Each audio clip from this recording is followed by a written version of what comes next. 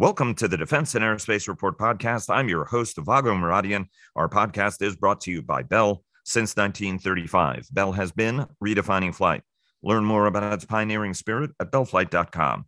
Joining us today is Dr. Jim Chao, the director of the RAND Corporation's legendary Project Air Force, that along with its pioneering and ongoing work on nuclear warfare lie at the heart of the federally funded Research and Development Center on the waters of the Pacific Ocean in Santa Monica. Each year, RAND hosts the West Coast Aerospace Forum in concert with two other FFRDCs, the Aerospace Corporation and MITRE, the Center for Strategic and International Studies, and the Mitchell Institute for Aerospace Studies. Jim, thanks so very much for joining us. It's an absolute honor and pleasure having you on the program. Thanks, Vago. I appreciate your opening comments and happy to talk to you. Indeed, an absolute pleasure and long overdue, I would say. Before we get started, Leonardo DRS sponsors our global coverage. Fortress Information Security sponsors our weekly cyber report. Northrop Grumman supports our cyber coverage. Overall, General Atomics Aeronautical Systems sponsors our strategy coverage. Ultra Intelligence and Communications sponsors our command and control coverage and our coverage of both the Halifax International Security Forum and the Reagan National Defense Forum and the West Coast Aerospace Forum. Three important forums on the calendar right back to back to back were sponsored by Leonardo DRS and General Atomics Aeronautical Systems.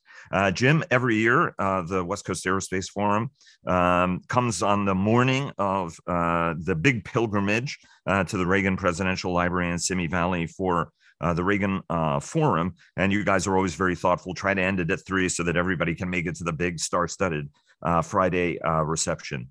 Your event this year began, and it is really a jewel of an event, by the way, for folks who have not been out there. So I commend folks to actually make the trip because you guys really cover so many issues that are at the core of aerospace, power, on cyber, on industrial base. But it started with Ukraine lessons that are relevant also for the Pacific. And former USAFE commander Cobra Harigian really shined. I mean, his first public comments since stepping down in the middle of the year when he was replaced by General Hecker, and Cruiser Wilsbach actually giving a lot of insight as well about the lessons and how applicable they are. You were in the front row for the whole panel. Some folks had to leave because of the B-21 rollout. Walk us through what the key takeaways were across the space, the cyber, the air power, and industrial base panels.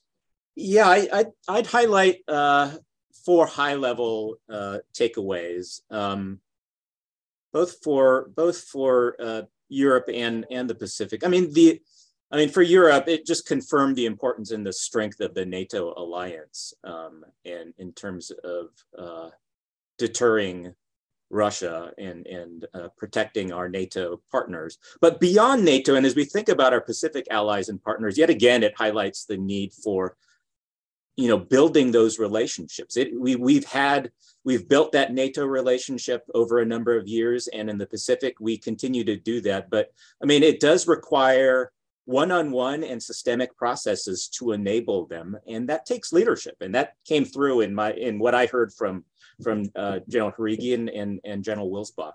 It means having even greater transparency of sharing information and enabling policies to, help advise, arm as necessary, and interoperate with our allies and partners. So all of those are part of, building those alliances, both in Europe and in the Pacific.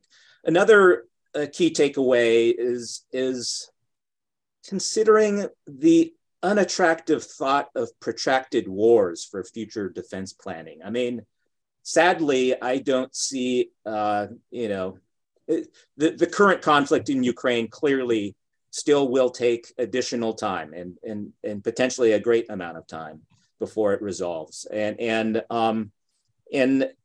so I think, that is not a happy thought.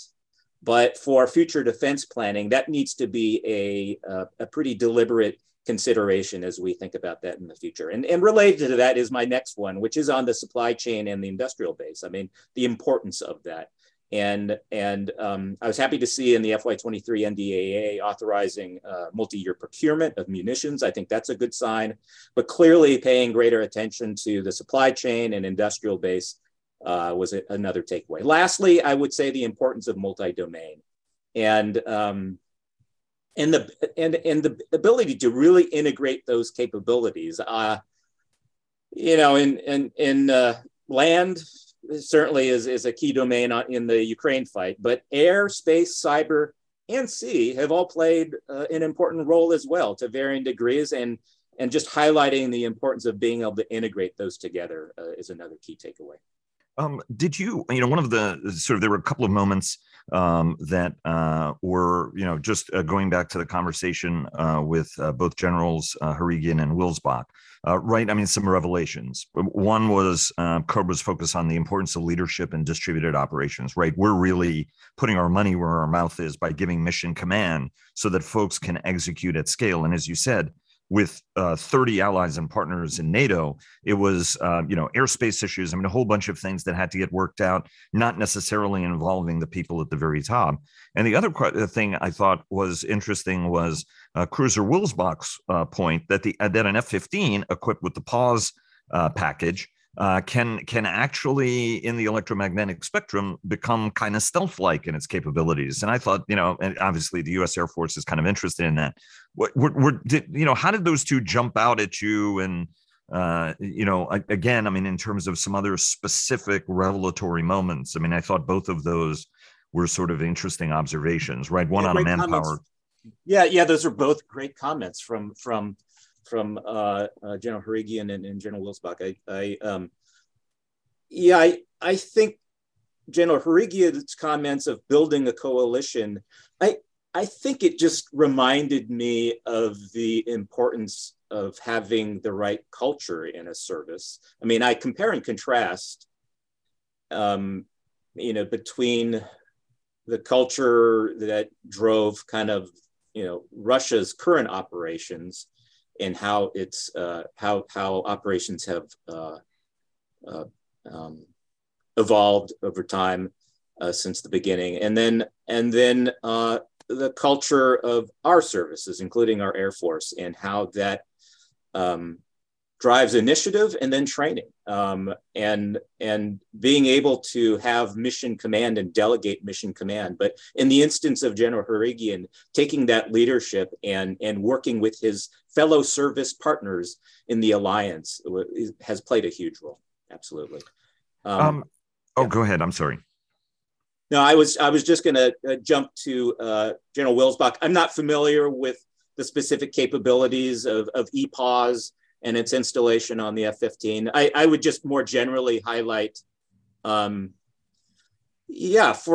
competing with peer and near peer states, it is going to require a belt and suspenders approach to providing survivable capabilities. And electronic warfare and DECM, defensive electronic countermeasures, which is EPAWS is an example of, having good capabilities, that is an important tool in the toolkit for having survivable capabilities when competing and deterring, and hopefully deterring, but if necessary, fighting with peer and near peer state capabilities.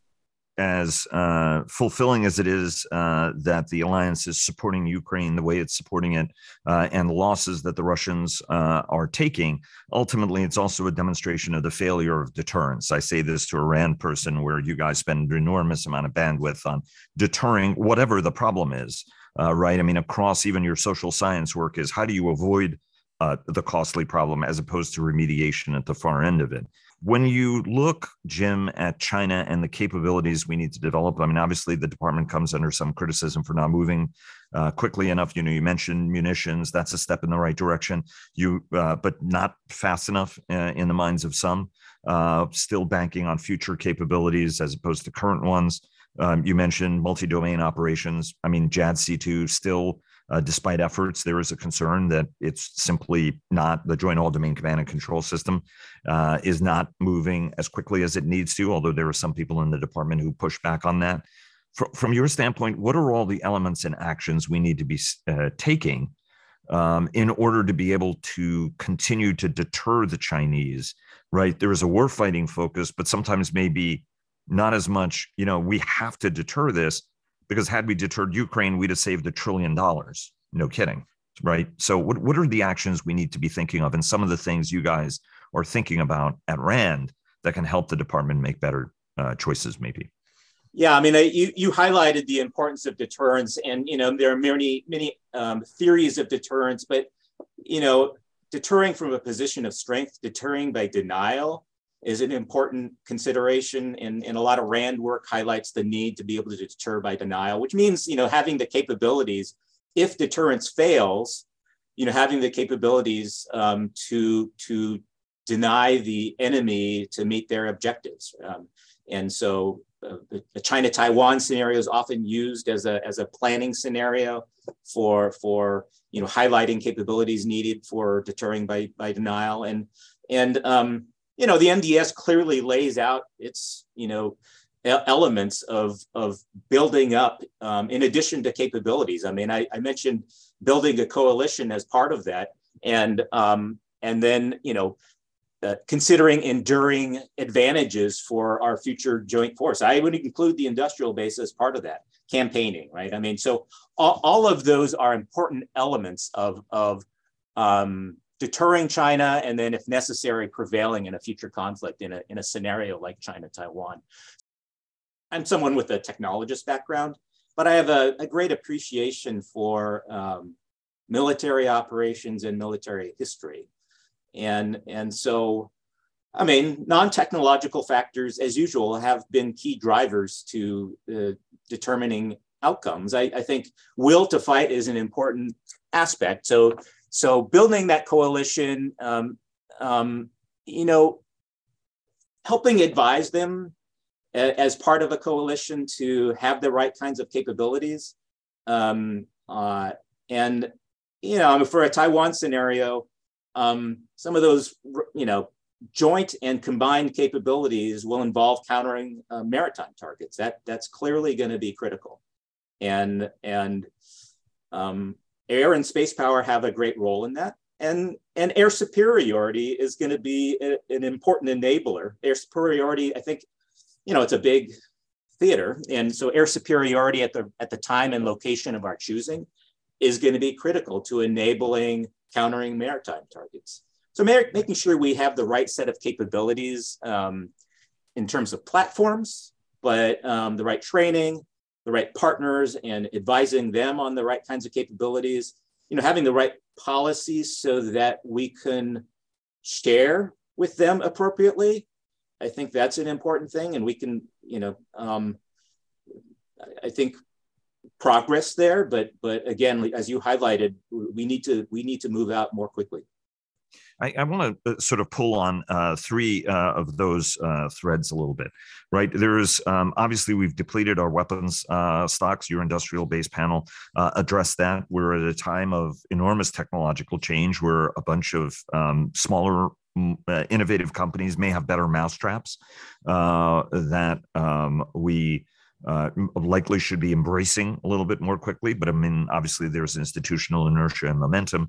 And then, on the multi-domain side, the JADC2 program and these interconnectivity initiatives are not moving as quickly as they need to. What's sort of your sort of more integrated recommendation, for lack of a better word, on each of these pieces that are all interlinked with our ability and integral, in fact, to our ability to deliver not just air and space power, right, or airspace and cyber power, but indeed maritime, land, right, across the full, multi-domain operation? Yeah, I think on industrial base, I think identifying the right, clearly we're going to need a more robust and resilient industrial base, and to take advantage of that enduring capability. And so that means things like increased use of multi-year buys, but it starts with there are costs to building up an industrial base. So identifying the right areas where we really need to build up the capacity, identifying what capacity needs we may have, and those are different in depending on theater, and then working with our allies to share some of those responsibilities. So I think you see in promising signals from our allies on increased capabilities, increased defense budgets. So I hold out hope there, but that's an important aspect of it on the industrial base. And so that's what I would recommend at a high level on the industrial base. On the multi-domain, there's so much to say there. I would say an important aspect is, and it's not underappreciated, but it is worth reminding about comms capabilities and that are both resilient or have a combination of attributes of resilient, redundant, and interoperable. Now, can you have all of those at the same? I mean, I think, some combination, and not all of our systems or partners will have all of those, but attributes of all of those, and making sure we're working that hard now and enabling those quickly. The commercial world, you mentioned, the commercial world is a driver of a lot of the innovation and technology. And that clearly is playing a role and will play a role in the future. So how to incorporate that, learning how to incorporate that, identifying policies to help integrate them with military capabilities more quickly. Learning about that is really important. Our potential foes will be doing the same. So us learning how to do that more quickly will be really important. In terms of industrial capability, right? You just mentioned that you've got to pick your spots, right? Not everything is equal, and I think that we have a tendency in the United States of having enough resources where we actually don't pick any spots, and we convince ourselves that we don't need to necessarily, you know what I mean? So then everything becomes important, and if everything's important, nothing ultimately is important. From your perspective, when it comes to the prioritization, whether on the industrial base side, whether on the munitions side, right? I mean, again, a little bit of a shortfall in the long range effectors we're going to need. I mean, I think it's patently absurd that, LRASM has been a number one Indo-Pacific requirement. And here we are that by 2027, we're going to have 430 weapons. That will be a couple of days worth of shooting, right? God forbid if things go wrong, is maybe not the clarity of thinking and prioritization that we need. And then what to connect and how to connect it, right? You gave us a little bit of what are if you were going to prioritize, like in each of these categories, like here are the core and most important things we need to focus on, right? Because of the CHIPS Act and everything else, it's now like, oh my God, everything is important, and we have to, replicate a lawn furniture industry in America, just because they make lots of things in plastic, right? I mean, that might not necessarily, it's a stretch, and nobody's making that argument, right? But what would you prioritize from each of these categories, Jim? Yeah, I think in addition to being able to counter the maritime targets, and I'll accept your highlighting the LRASM shortfall as an example of that, but so, I mean, a kill chain requires ISR capabilities in order for an LRASM to be effective. So that's a piece of it. And then having the communications capabilities that we just talked about, that's all part of, what they call kill chains. And so thinking about it from a kill, I think from a strategy, start with China as identified as the number one priority in the NDS. Thinking about the kinds of potential scenarios that we need to deter, and then thinking about the kinds of targets we need to go after. Taking that top-down approach is really important. So countering maritime, and so that I think about kill chains as part of that. And as I highlighted earlier, air superiority, without air superiority as the enabler, we won't be able to counter those maritime targets, because air and space are both critical elements, and being able to protect those using cyber are critical elements to going after maritime targets. And by the way, I mean, maritime, there's two ways to get over to Taiwan, through maritime, but airborne is also another way that they can, place forces on Taiwan. So air superiority at the time and location of our choosing, which again means the right platforms, but it does mean the right quality and quantity of weapons on the air superiority side too. I'll say that the war in Ukraine really did emphasize the importance of SEAD, suppression of any enemy air defenses. In the example of Russia, it highlighted shortfalls that they've had in suppression of enemy air defenses, but it just overall re-emphasizes the challenge. It's a hard mission, and there's not many countries that are capable. I would say the United States is clearly the most capable, and just bringing the allies and partners back into this, I think they can help us with that kind of capability. And we shouldn't take for granted our SEAD capabilities. And we will need to continue developing and training at the correct scale in order to deter in a Pacific scenario.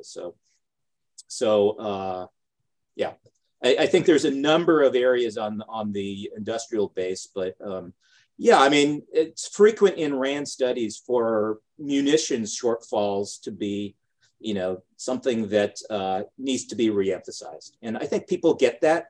That is part of the debate. And it's just, like you said, and like we've been talking about here, it is focusing on those specific ones that need the most attention. And from a connectivity standpoint, right? I mean, Frank Kendall, the Air Force Secretary, got a lot of attention when he said, look, what is it we're trying to accomplish with this thing? Because in the earlier iterations, everything was supposed to be connected to everything. And now we're trying to take a more disciplined approach, obviously putting Indo-Pacific Command in the lead. From your standpoint, what is it? What are the foundational elements of what this system needs to be able to do? At a time when the technology is enabling greater connectivity than ever, right? We're doing a series which Ultra is sponsoring, where we're looking at, how cognition is going to change because of AI-enabled decision-making, how 5G and 6G and next G are all going to shape how we deploy capabilities. But foundationally, right, you have to prioritize. From your standpoint, what is it that most importantly this system needs to do to magnify American advantage, no matter where we operate? It really does need to enable. There is increasing ubiquity of sensors that are out there, whether they're military sensors or commercial sensors. And you see in Ukraine these quadcopters that are essentially being used as spotters. I mean, it's not exactly a new concept. I mean, going back to World War I, but so it really, an increasing ubiquity of sensors and being able to connect them and then ultimately make decisions for military effects, whether those are kinetic or non-kinetic, right? Non-kinetic operations are an important aspect of this too. And to be able to battle manage. Now and that sounds straightforward, but it's really complicated. And these are important life deciding decisions made by commanders. They need to be able to trust the information that they're receiving from all these distributed sensors, all of differing qualities of information. Right. And so it is, I mean, at a high level, it's straightforward, but actually there's a variety of technologies and policy. And when you bring in AI, you need to think about things like trust. It does get quite complicated, and our acquisition systems aren't necessarily adept at crossing all these different complex boundaries. I think there are a lot of people, Jim, who would agree with you on that estimate. I want to go to two other, and again, right? I mean, the trust issue then plays into cyber, which was another terrific conversation that one of the panels was, and Klon Kitchen of AEI had some particularly thoughtful sort of assessments on why the cyber is not the dog that is barking, is the dog barking and it's being stifled stifled, or it's a combination of factors. And I think we are defending forward and blunting some of the things that they're doing, as he said. Let me take you really quick, because we have a couple of minutes left, and I want to ask you a nuclear enterprise question and a quick B-21 question. Everybody's happy that the United States has a new stealth bomber. Electronic capabilities of the jet are going to be tremendous. It's more sustainable. It's a smaller aircraft. The Air Force obviously had to develop an airplane that matched a hard cost cap target in order to be able to get more airplanes. And there's always a benefit, as we heard from Frank Kendall yesterday on the program, right? Quantity has a quality all its own, and we can't afford just to have 20 airplanes. And so hopefully this program paves the way not just for 100 airplanes, but maybe even 200, as Dave Deptula has argued, especially because its payload limitations. It is a smaller jet. It's 20,000-pound payload, about 4,000 to 6,500 miles in range, depending on what is it you want to do with it. And it has the same speed limitation, for example, as the B-2. It's not faster. From your standpoint, is this the right jet at the right time? And how does it fit into that air supremacy NGAD vision, right? Next generation air dominance vision, that is so important if the United States is to maintain that warfighting edge in the Pacific or anywhere else on the planet? I think it's the right airplane at the right time. I share Secretary Kendall's comment that quantity has a quality all of its own. I mean, this is a dual role, dual capable aircraft needing to support a number of combatant commands and to provide deterrence both for the nuclear, for STRATCOM, provide conventional deterrence in EUCOM and in all theaters. And so there is going to be a demand for these kinds of capabilities. And if you don't have quantity, you're just going to be spread too thin, right? And so, yeah, from that standpoint, it is the right aircraft at the right time. I personally have done a lot of long-range strike analysis over my career, and there's always trades involved. But for the Pacific, range payload is critical, and it does provide an element of range payload, provides you the quantity, so that you can meet several demands. So from that standpoint, obviously the program has a ways to go, but so far so good. I can't really say much about. I'll just on NGAD. I can't really say much about NGAD other than there's clearly a need to have air superiority, which in the Pacific will. You need to be operating from distances that maybe place less demands on air refueling. If we can place increasing